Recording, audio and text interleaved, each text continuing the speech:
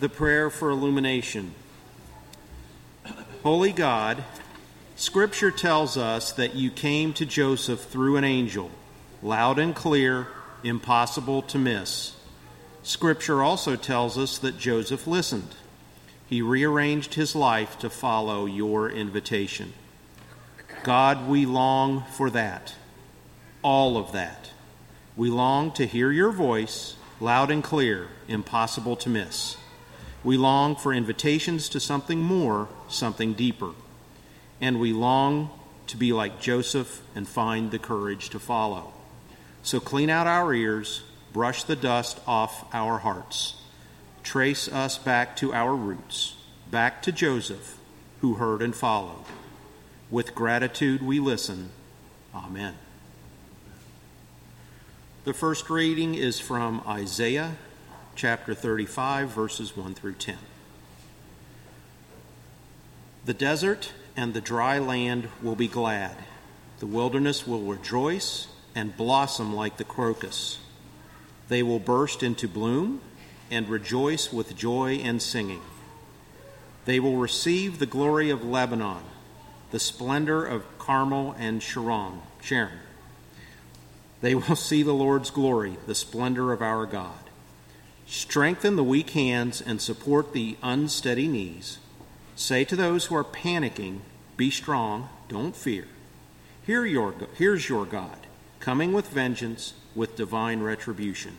God will come to save you. Then the eyes of the blind will be opened, and the ears of the deaf will be cleared. Then the lame will leap like the deer, and the tongue of the speechless will sing. Waters will spring up in the desert and streams in the wilderness. The burning sand will become a pool, and the thirsty ground fountains of water. The jackal's habitat a pasture.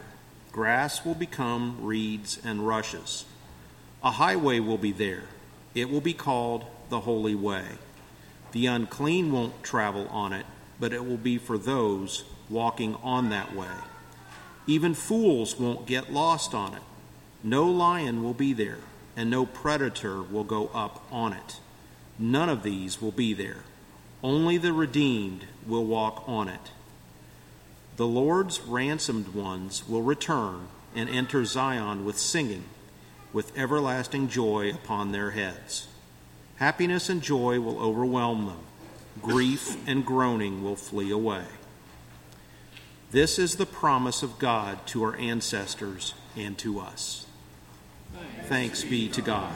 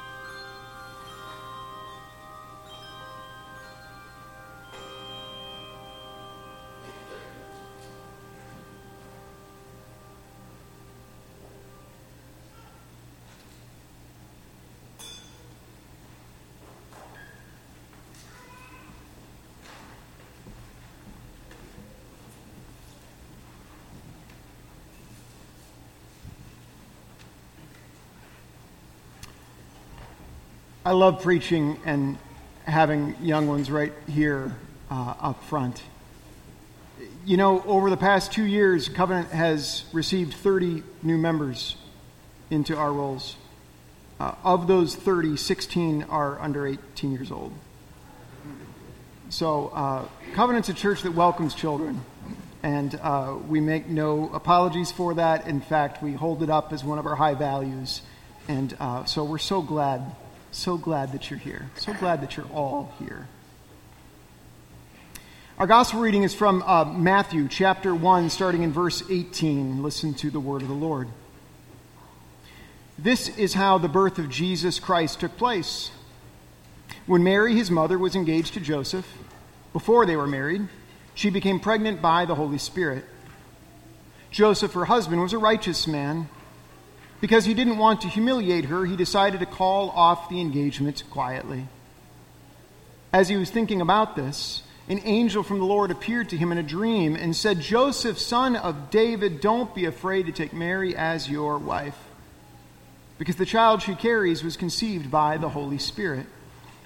She will give birth to a son, and you will call him Jesus, because he will save his people from their sins." Now all this took place so that what the Lord had spoken through the prophet would be fulfilled. "Look, a virgin will become pregnant and will give birth to a son, and they will call him Emmanuel." Emmanuel means God with us. When Joseph woke up, he did just as an angel from God commanded him and took Mary as his wife.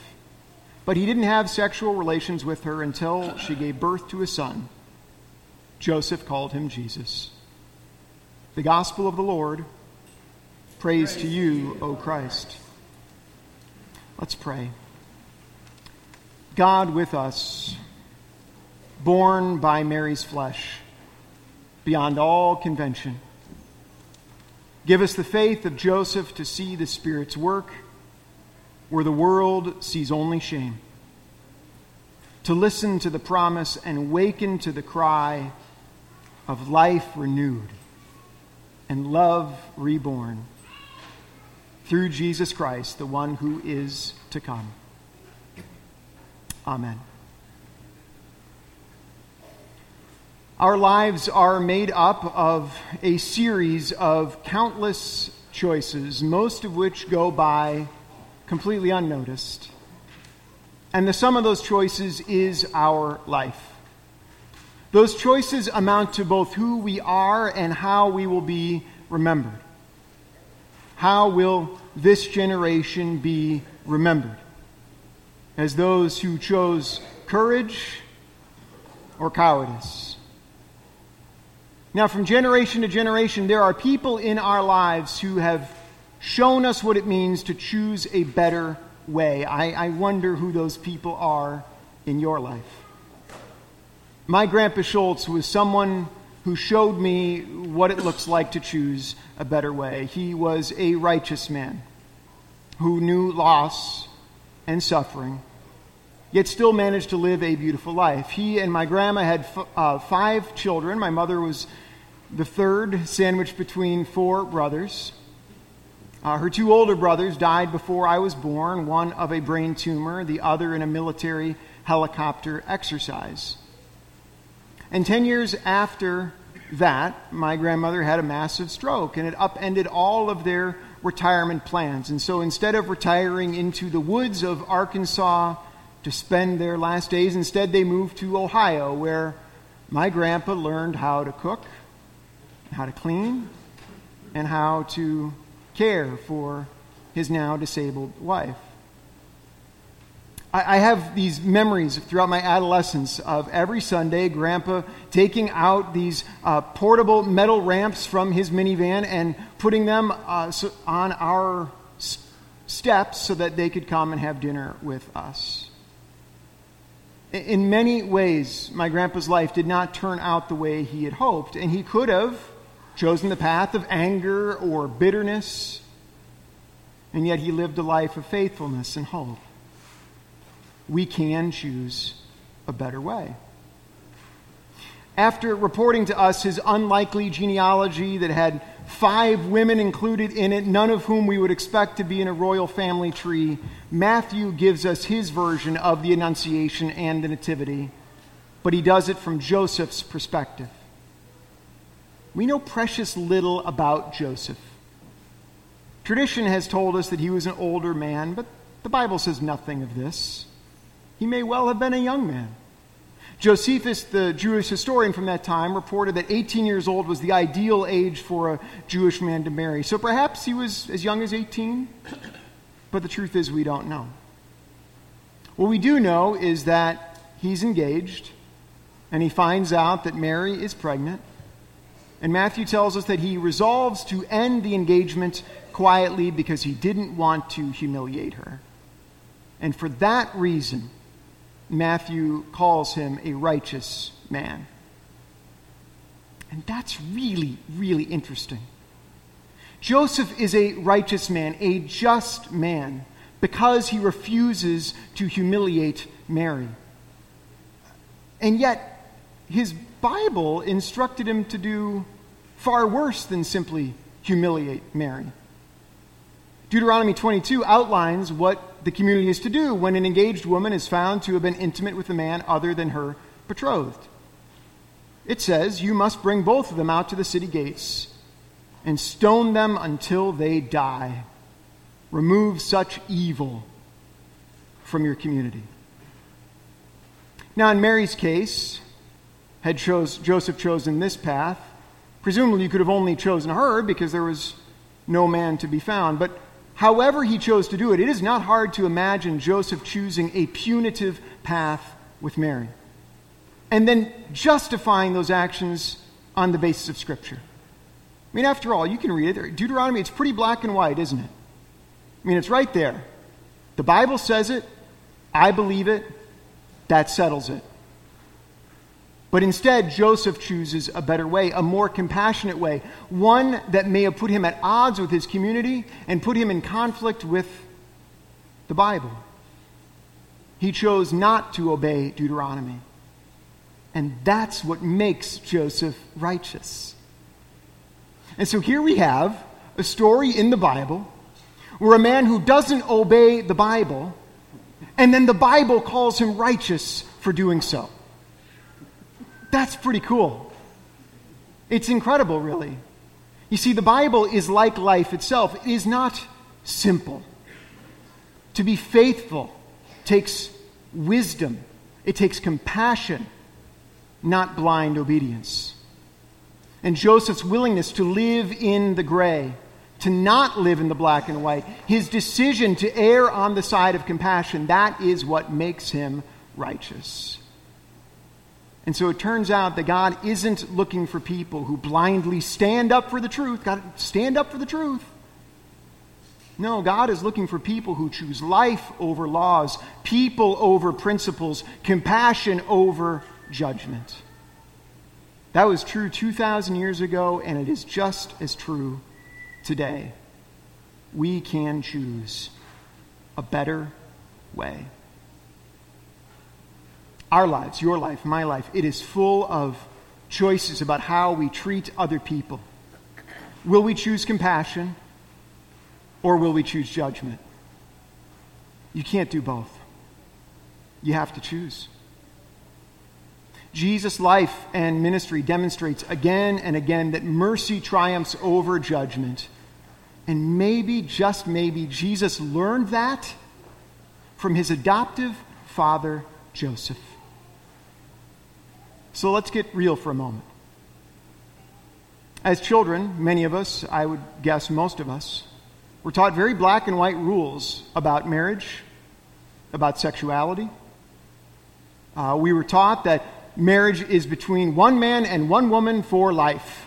And anyone who steps outside of that black and white rule, at best is foolish and at worst is evil. That's what we were taught. When it comes to the LGBT community, we were taught to choose judgment. Weren't we? We were. But the good news is, my friends, we can choose a better way. One where we put people above principles, compassion above judgment. And I know it can be scary. I know it can put you at odds with your community. It can make you feel like you're betraying what you were taught as a child. It can even make you feel as though you are somehow out of line with God. But what Joseph shows us, and what Jesus will learn, is that when we choose mercy over judgment, we are always choosing the better way. Compassion is the better way. But we need more than just compassion. Had Joseph simply chosen compassion, well, Mary presumably wouldn't have been killed, but Jesus would never have had a father. Joseph needed courage as well. And to get there, God intervenes through a dream. And so Joseph, like his Old Testament namesake, you remember the one with the Technicolor dream coat? Both of them are dreamers. Joseph, in the first 2 chapters of Matthew, has 4 dreams, and he believes that all of them are from God, and he obeys all of them. Now, I've heard a lot of sermons in my life, given a few. I don't think I've ever heard a sermon that says you should really consider whether or not your dreams are from God. I've heard that from Disney, but I have not been taught that by the church. And I think the reason that we are hesitant to trust our dreams is because we have been trained to mistrust ourselves. See, most Christians are taught, if you need guidance, you go to the Bible. You certainly don't look within yourself. Yet had Joseph done that, Mary and the Christ child that she carried might well have been stoned. Joseph had the audacity to believe that his deepest self was good and therefore can be trusted. And this is perhaps the most courageous thing that any of us can ever do. To trust that our core self is good, that our hearts are good and will not mislead us, but lead us back to God. Joseph learns to trust both his heart and Mary's, and it took great courage and took great vulnerability. By staying with Mary, by raising Jesus as his own, Joseph makes himself vulnerable to all of the whispers that would follow the 3 of them for the rest of their lives. But far more significant than that, Joseph makes himself vulnerable to a powerful, murderous, narcissistic King Herod. And that's what Joseph stood to lose by staying with Mary. What did he stand to lose? Everything. This is the cost of choosing a better way. So we should ask, was it worth it? Oh, yes. Oh, yes, it was worth it to him, to Mary, to Jesus, and to every one of us. Without Joseph's courage, we wouldn't be here right now. The cost of love is both courage and vulnerability. And the reward of love is everything that matters most to us. It reverberates beyond ourselves in ways that we will never know. Grandpa Schultz chose a better way. He didn't choose to be bitter or resentful because his life didn't turn out the way that he imagined, but instead, in his old age, learned to cook and to clean and to care for his wife for 2 decades plus. And those small acts of faithfulness added up to a beautiful life, and his choices still reverberate in my life, even from the grave. And so our lives are a series of choices, most of which go by unnoticed, and the sum of those choices is how we will be remembered. But as our prayer confession said, every day we're given 1,000,000 opportunities to choose the better way. But so often we don't. Too often we choose the path of least resistance. Too often we choose not to listen to those voices on the margins, those who are pleading with us for compassion, and they are met only by our indifference. And so while our choices do matter, The good news of the gospel is that God's choice of us is what matters most. In the end, your choices, though important, are not the final word. And thank God for that. The story of Christmas is the story of a God who chose the way of compassion, the way of courage, the way of vulnerability for our sake. A God who takes on flesh, who put relationships over rules, mercy over judgment, not just once or twice, but over and forevermore, all so that God might be near to us. Beloved, God has chosen to risk everything to be near to you, so that in all of your choices, both the cowardly and the courageous, you might know that you are loved with an everlasting love. And there is nothing that God will not do. There's nothing that God will not risk just to be near to you. That's the story of Christmas. And it's the best news that any of us have ever heard. Let's pray.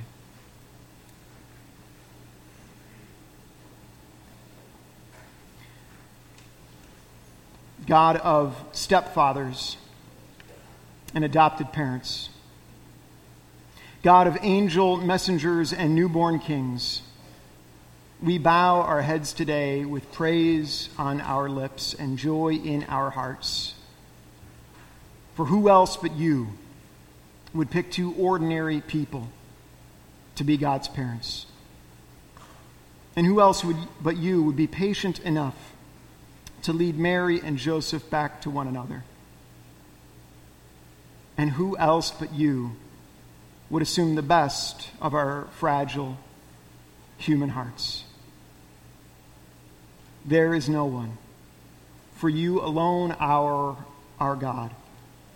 And in your grace and in your devotion, you open the door for us to see a new day.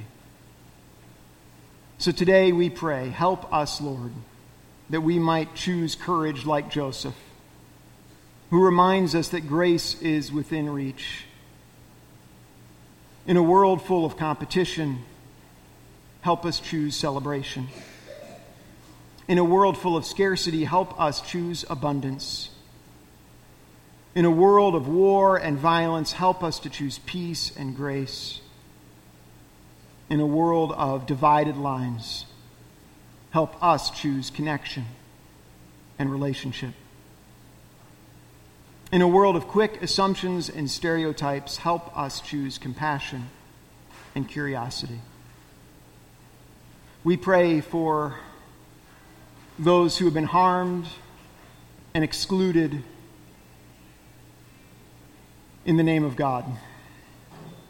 We pray for the LGBT community, for people of color, for our Jewish siblings who are facing a rise in anti-Semitism. Lord, may we be a community that chooses the way of compassion and courage, standing in solidarity with all who are in need. We pray for those we love who are in need of your healing presence. For Sarah Cosgray, for William Wallace, for Jason Guthrie, Nancy Cowman, for Patrick, for Bruce, for all those that we have carried with us, whom we lift to you now.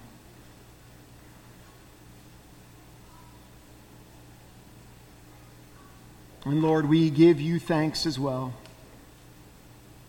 for this covenant community who prayed for a mother and her child's high-risk pregnancy last year. And it is with thanksgiving that the healthy baby boy will soon celebrate his first birthday, and is a delight to his parents, his 4 siblings, and his grandparents. Lord, in all of our striving to choose a better way, may we be transformed. May this story of Joseph rattle something loose in us. May this story help us to drop the need to be right or to be the best or to have it all figured out, and instead draw us closer to authenticity and to you.